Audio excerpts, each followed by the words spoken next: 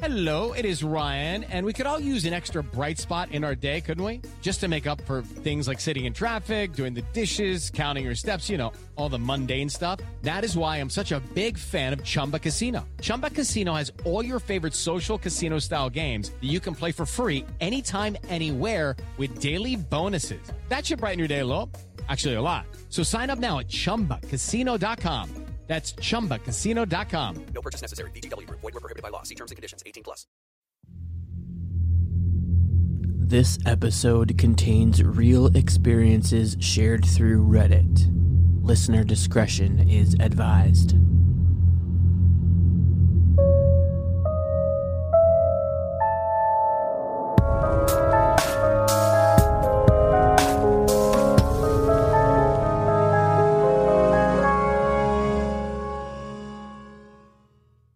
This is a story that's really been bothering me lately for absolutely no reason whatsoever.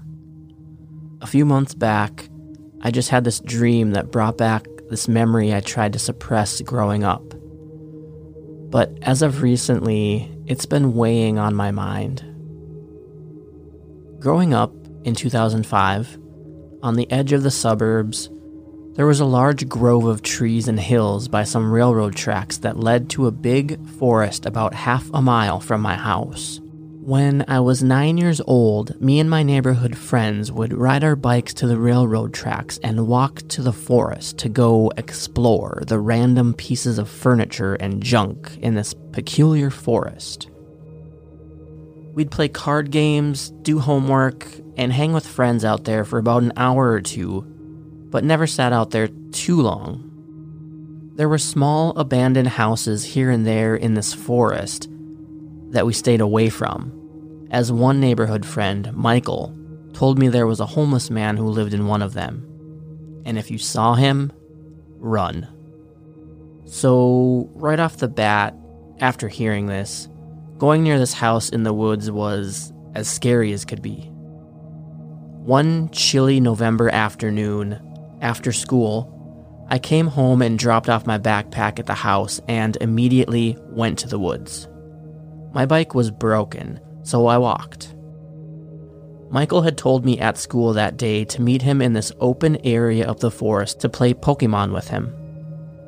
This was something we'd frequently do growing up, just to pass the time until our parents got home about 4 p.m., so it was nothing unusual.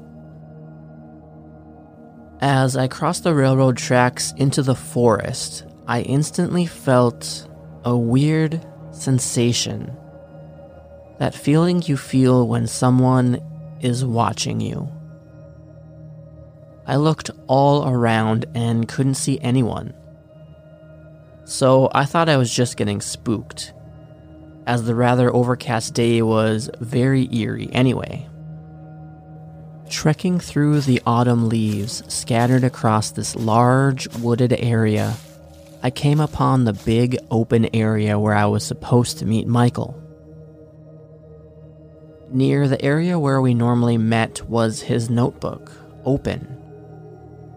On the page was written, "Hey, I had to go back home and grab some batteries for my Game Boy.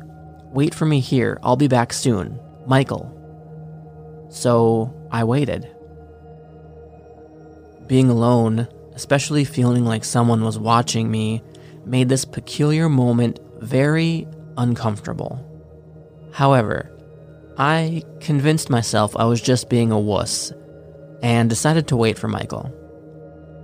I sat down and began playing my Game Boy. It wasn't too long until that sensation of being watched grew into utter paranoia. I kept frantically looking up from my Game Boy and checking my watch to see how long I'd been waiting. I'd been sitting there for 30 minutes. It was beginning to get dark. Then, I heard some leaves crunch. I looked in the direction of the sound and briefly saw a dark hooded figure peeking from behind a few trees and hide back behind them. My skin crawled and I immediately jumped up from where I was sitting and froze in my tracks, staring. I screamed, "Hello?" to see if anyone was there. I was quickly reminded I wasn't alone when I saw this tall, dirty-looking hooded man peek back around from the trees. He called back, "Hey, buddy." I picked up Michael's notebook and ran for my life. I ran so fast I barely had time to look behind me. However, I heard leaves crunching not too far behind me. It was the man running after me. He was screaming for me to come back, and "I just wanted to talk to you, I'm sorry." I began crying as I was running, thinking this was exactly how those missing kids disappear. I ran and ran and ran until I literally tripped over the railroad tracks and cut up my knees. Michael was just getting to the railroad tracks. He saw me, dirty and bloody and crying hysterically, and I screamed at him to run. Without question, we ran all the way home. The hooded man was nowhere to be seen once we left the railroad tracks. I last saw him standing in the woods, defeated that he couldn't catch me or something. I don't know. I told Michael everything, and we never went back to the woods ever again. Years later, in 2016, they bulldozed the woods and built a neighborhood there. We later found out from fellow neighborhood friends who were in the area, the same thing had happened to them growing up. To this day, this is probably one of the scariest stories growing up.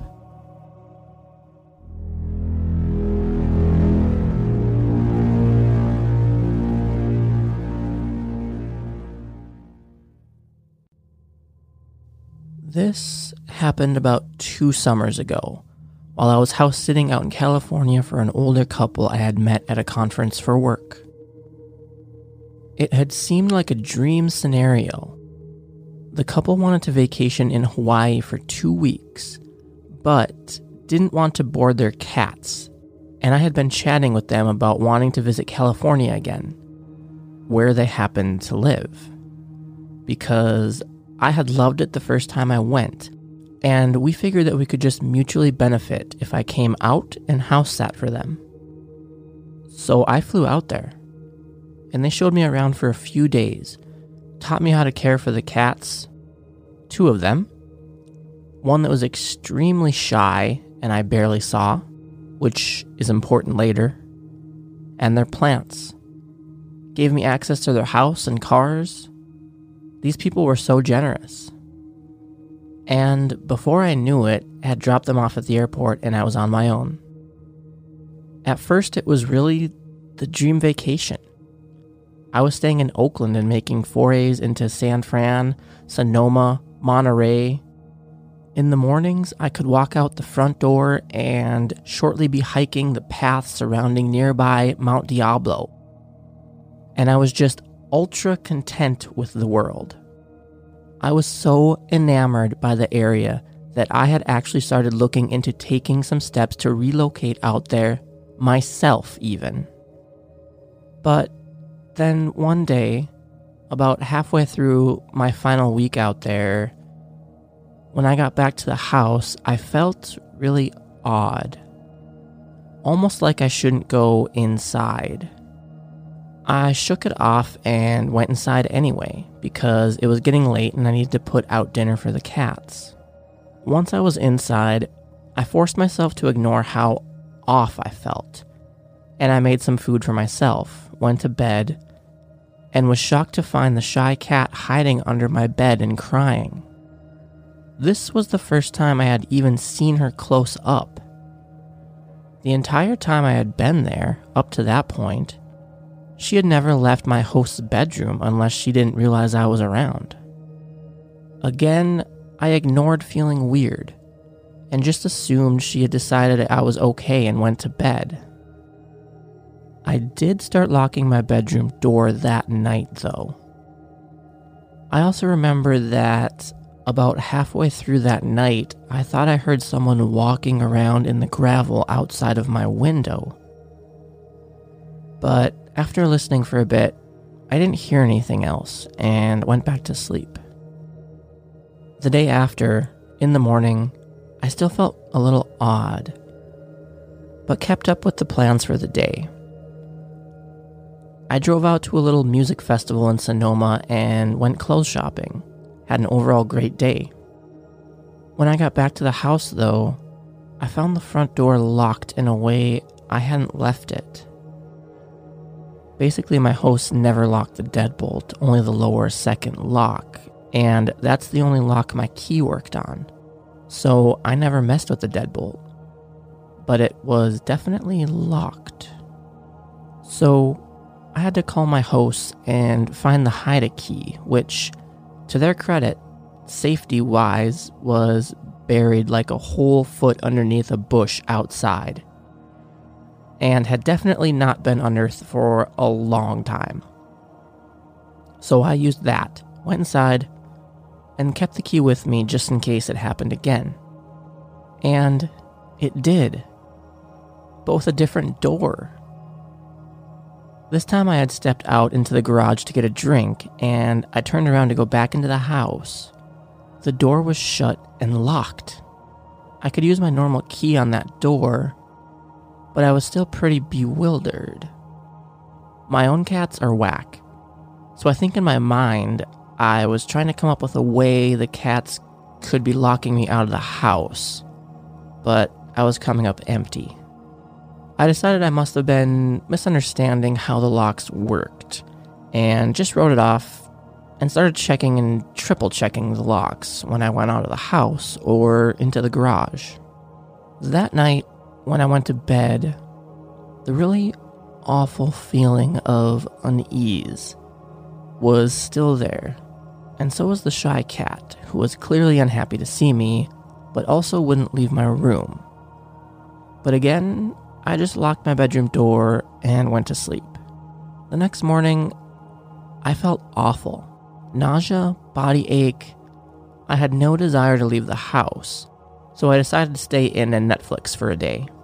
This vacation stay was like a full 2 weeks, so I didn't feel like I was in any hurry to get all these touristy things in anyway. But as the day went on, I started to feel that feeling of wrongness again, and it morphed into feeling incredibly watched. Around mid-afternoon, it got to the point that I was so uneasy that, even feeling awful, I decided to get out of the house for a bit to shake it off. I was getting a bit low on food, so I went to the grocery store and bought a couple food items that I didn't think would hurt my stomach. And as I started to leave the checkout, the cashier said the generic, "Have a great evening," and I just instantly started crying, shocking myself and the poor cashier, because I just had this intrusive thought that said, "You might be the last person to ever say that to me." When I got to my car, I was still crying, and my entire body was telling me not to drive back to that house. I couldn't not, though, because I didn't want to neglect the cats, so I drove back, parked in the driveway, and convinced myself, after about half an hour, to just go open the front door. Once I did that, I thought I would get over it and be able to go in and at least feed the cats. And then maybe I'd go get a hotel room after. But my body physically would not let me inside. It was like I was stuck in the entryway. I then made a deal with myself. I would yell into the house saying I had already called the police and that they were on their way. In panic logic, I figured that would make anyone in the house leave. So I faced the inside of the house, looked down the hallway towards the bedrooms, and I did just that. The second I had finished saying, "They're almost here, so if you want to avoid being arrested, you need to leave now," the light in my host's room turned on, and I heard someone banging. I immediately hightailed it back to the car, called the police for real, and proceeded to have a mental breakdown while talking to the dispatcher. Once they got there, they checked the house and didn't find anyone. But the double doors in the host's bedroom were left wide open. I'm so glad the cats didn't get out. And there was a pile of food wrappers in the corner behind the blinds. So they said it looked like someone had been in there. What makes it so scary to me is that nothing was taken. And that based on the shape of the house, that would have been the perfect vantage point to see me in the living room as I stayed home sick. Also, the minute the police were gone, the shy cat was right back in my host's bedroom, and I didn't see her again until I left to go back home. So basically, I think the intruder had been there at least 2 days, forcing her to choose between two strangers and leading her to choose the one that was at least a little bit strange, me. It messed me up pretty bad, especially because they didn't catch the person and didn't seem to have any desire to look, and I still had to stay in that house for the next 3 days. Nothing else odd happened, and I didn't feel anything off for the rest of the time I was there, but the damage was done. I've never felt completely safe in a home without doing a complete search before bed since, but I'm extremely glad my gut spoke up. I guess I'd rather have some residual anxiety than be dead. So, whoever was in my host's house watching me, let's please never meet.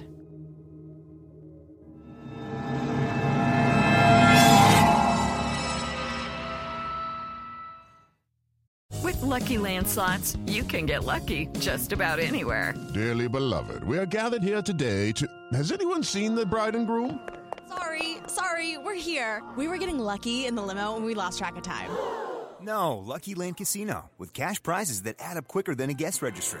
In that case, I pronounce you lucky. Play for free at LuckyLandSlots.com. Daily bonuses are waiting. No purchase necessary. Void where prohibited by law. 18+. Terms and conditions apply. See website for details. Hello, this is Dr. Grande, the host of True Crime, Psychology, and Personality. On my podcast, I explore and explain the pathology behind some of the most horrendous crimes and those who commit them. We discuss topics like narcissism, psychopathy, sociopathy, and antisocial personality disorder from a scientifically informed perspective. What is a narcissist? How do you spot a sociopath? What signs can you look for to protect yourself from these dangerous personalities? It's not just about the stories, but also the science and psychology behind them. So if you're interested in true crime or mental health, I'd encourage you to give my show a listen wherever you get podcasts. From DNA testing to the Dixie Mafia, Crime Capsule brings you new stories of true crime in American history. I'm your host, Benjamin Morris. Join us for exclusive interviews with authors from Arcadia Publishing, writing the hottest books on the most chilling stories of our country's past. You can find us wherever you get your favorite podcasts or on evergreenpodcasts.com. Crime Capsule. History so interesting, it's criminal. So, I've been a career paramedic, but this happened when I had only been one for 5 years. This has never left me to this day. And I shit you not, it happened exactly like this. I was driving home on a rural highway one rainy afternoon. It was really pouring and traffic had slowed to about 50 miles per hour. I was following two vehicles, and we rounded a bend in the road as a small sports car on the opposite side crossed the center line and hit the small SUV that was leading the three of us vehicles on my side of the road. I immediately pulled over and called 911. It was a bad one. I got out to check on everyone. There was wailing coming from the SUV on the side of the road. That's always a good thing, because people are breathing.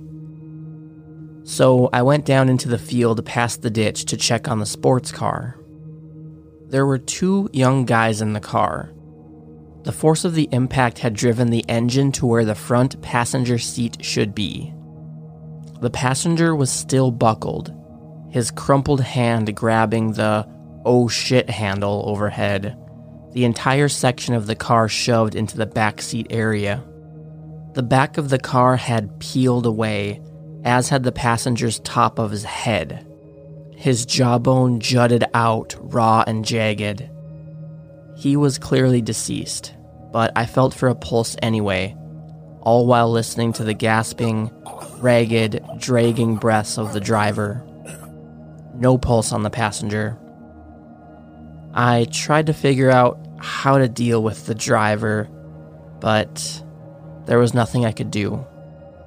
The car had literally wrapped around him, and it would take an extraction team to get him out.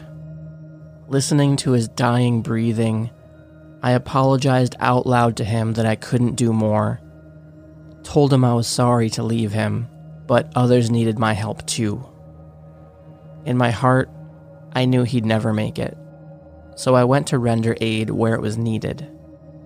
In triage, we call this black tagging a patient who isn't going to survive. I did what I could for the family in the SUV. Emergency medical people and fire services got to the scene and took over. The entire family had injuries, but all survived. The mother had permanent brain damage and lost an eye. But the whole day, those two guys in the red sports car stayed on my mind. That night, I was home alone and getting ready for bed with just the bedside lamp on, and I heard something in the hallway. It got louder as it came closer down the dark hallway toward my open door. It was like a thump, drag, thump, drag. I absolutely froze. A broken hand curled around the frame of the doorway. And then, that kid from the passenger seat was standing there, busted up, just like he was in the car. I'm totally serious. He looked at me, and I can't recall the exact words of what he said, but it was something along the lines of, "Hey, my friend wants you to know he understands. He wants you to know he's okay. We both are. Thanks for trying." He stood there a few more seconds, just looking at me. And then he stepped back into the shadows, let go of the doorframe, and I listened to him drag back down the hallway into nothing. I turned on every damn light I could. I slept with the lights on for 2 full weeks. I clipped out their death notices from the paper later that week. Turns out they were both high school seniors on their way home from a wrestling tournament. Their car hydroplaned from what the investigation determined. I never would have recognized the blonde-headed kid had he come back to me as his healthy, unwrecked self. Freaked me the hell out that he came back to me busted up. I still have the newspaper clippings. I'll never forget them, nor the ghostly visit. Anyway, that's my experience. I've seen a lot of shit in my 29-year career, but nothing quite that visceral before nor since.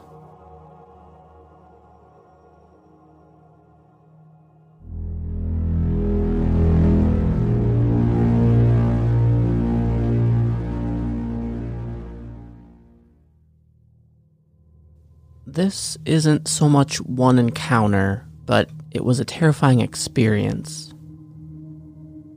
I've never told this story to anyone besides the police, but I've been thinking a lot about it lately, and only recently realized how much the whole thing really fucked me up. So here goes. I met this guy at a bar one night. We had a great time, partied all night, and eventually ended up back at my apartment. After that night, he basically lived with me instead of the hostel he was staying at. We clicked right away, and I enjoyed having him there. We dated for about 3 months before the first night he attacked me. It was the night of my 30th birthday. We celebrated, had a blast, and passed out at about 3 a.m. He had told me he suffered from PTSD and night terrors. He had woken up many nights freaking out. I was deeply passed out when I awoke to 5 quick blows to the head and face. I tried to cover myself, not knowing at all what the fuck was happening when I realized my arms were pinned at the sides. He was sitting on my chest with his legs on my arms and strangling me before I had any idea where I even was. I only remember the light fading and going black as he squeezed harder on my neck. When he let go, the blood eventually rushed back to my brain, and I remember seeing him walk to the bathroom. At that point, I grabbed the dogs and ran to my car and took off. He must have passed back out. He called me hours later, completely confused as to where I went. I told him everything he had done, and he promised me he didn't mean to do any of that. He would never do that on purpose, and he promised me to seek help. I agreed to come back on the terms if he even scared me again, he'd be gone. Exactly 1 week later, again in my sleep, I woke up to him on top of me, but not doing anything. I slowly pushed him off and pretended to be getting ready for work. Out of nowhere, he jumped up and sucker punched me in the mouth.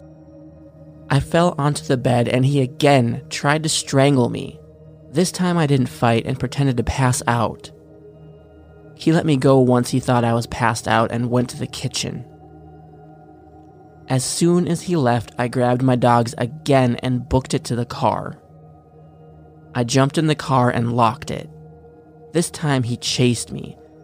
That was when I realized this wasn't some PTSD nightmare sleepwalking freakout.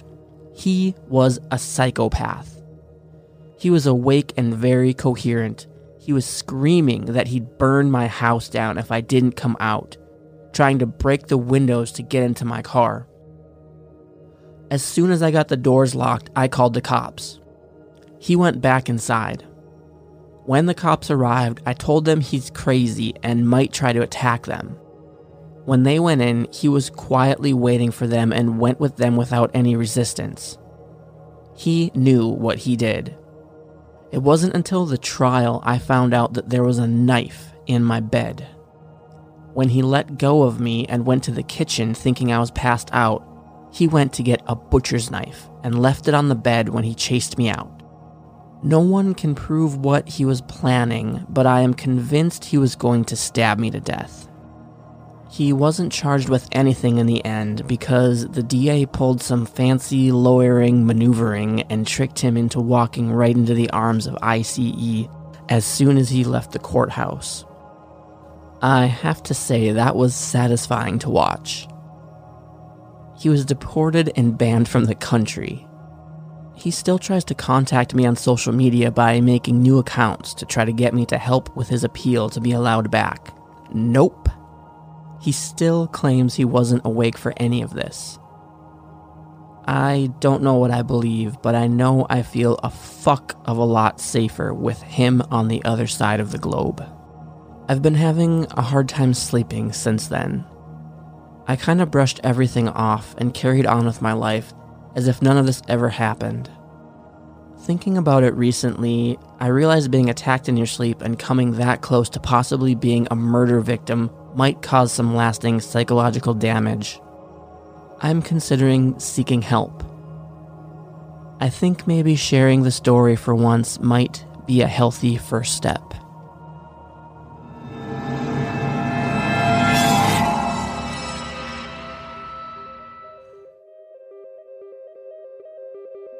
You've been listening to Disturbed. The Reddit stories you heard in this episode were House Sitting Gone Wrong by Blading Beastie, I Was Being Watched in the Woods as a Kid by Tie-Dye Dreamer, Paramedic Experience by Rowan0301, and I was almost killed by my ex-boyfriend twice by Dar fucking Rocks. You can see photos and sources on our website, disturbedpodcast.com. If you enjoyed this episode, help us grow by sharing the show with a friend, and make sure you subscribe wherever you're listening so you always get the newest episodes automatically. Don't forget to check out our Patreon fan club where you can support the show and get awesome perks like ad-free episodes, shoutouts, early access, and bonus episodes. You can do that over at disturbedpodcast.com/fan club. Find us on social at Disturbed Podcast. All of the main equipment and gear used to make this episode possible is linked in the show notes. This is the equipment I personally use and highly recommend. We'll be back next week with a brand new episode.